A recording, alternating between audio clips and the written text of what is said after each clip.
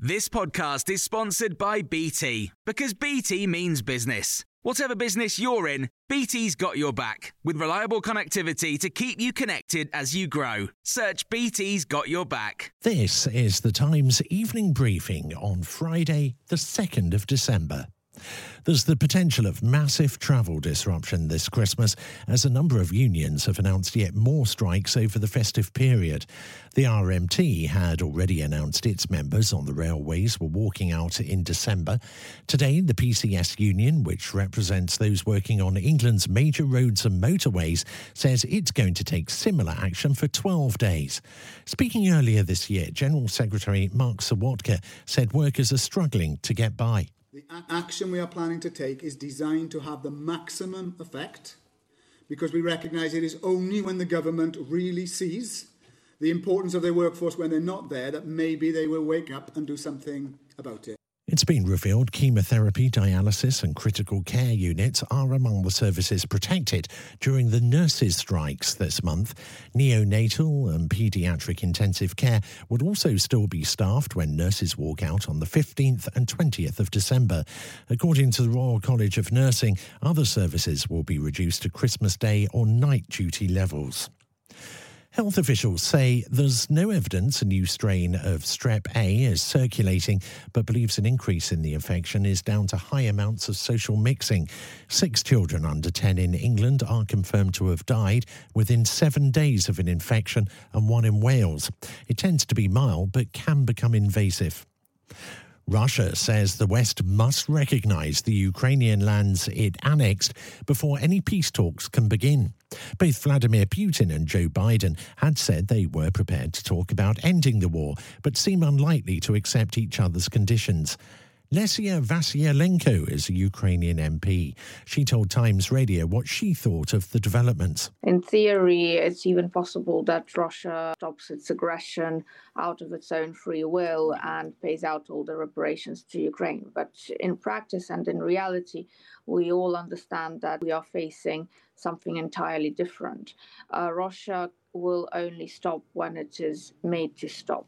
The Archbishop of Canterbury has become the first leader of the Church of England since World War I to travel to an active European war zone in Ukraine.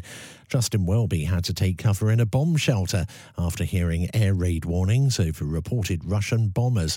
He's met Ukrainian church leaders, refugees and internally displaced people.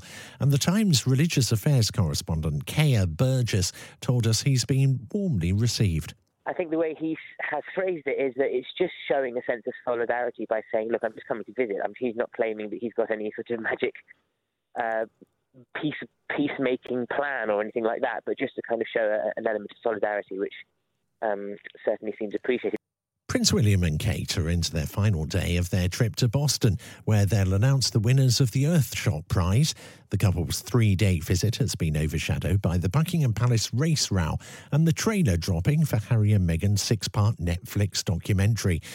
Russell Myers is the royal editor for the Daily Mirror, who's travelling with the couple. He told Times Radio that things have gone quite well for the couple, apart from the obvious problems. They've been received rather well. I think the Americans are really pleased to see them. They've got on with the business in hand. Obviously, there's been a lot of background to the tour, and for Meghan and Harry, and of course, this racism row has overshadowed the trip back home. But if you're here with them, they're just getting on with it.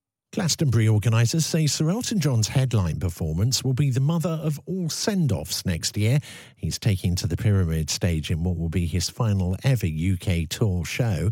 Music journalist Matt Charlton told Times Radio that if you now want tickets for Glastonbury, you're out of luck. I think it's done and dusted now. All the Glastonbury tickets have been sold. Yeah, they don't generally announce who's playing Glastonbury until after all the tickets have gone, because the whole point of Glastonbury is it's not just about the music. It's this giant city that pops up for a week in June with all of the arts going on around it. So, yeah, it's not just about the headliner, but today it is just about the headliner. And you can hear more on these stories throughout the day and night on Times Radio. Hi, I'm Jane Garvey. And I'm Fee Glover. Off Air with Jane and Fee is going live. We are taking to the stage at the amazing Crucible Theatre in Sheffield on Friday, the 31st of May. It'll be a night full of surprises. We'll have a special guest, we'll involve you in the audience, and we'll embarrass ourselves. You really won't want to miss it. Well, the surprise is we don't yet know what's in it, so it genuinely is a night of surprises. Well, you've surprised me already. It's not just us. Our live show is part of an exciting new podcast festival called Cross Wires, which is taking place in some really amazing venues across Sheffield from the 31st of May to the 2nd of June. So other podcasters that you'll be able to see include Katie Price, Catherine Ryan, Romesh Ranganathan and the original Adam Buxton.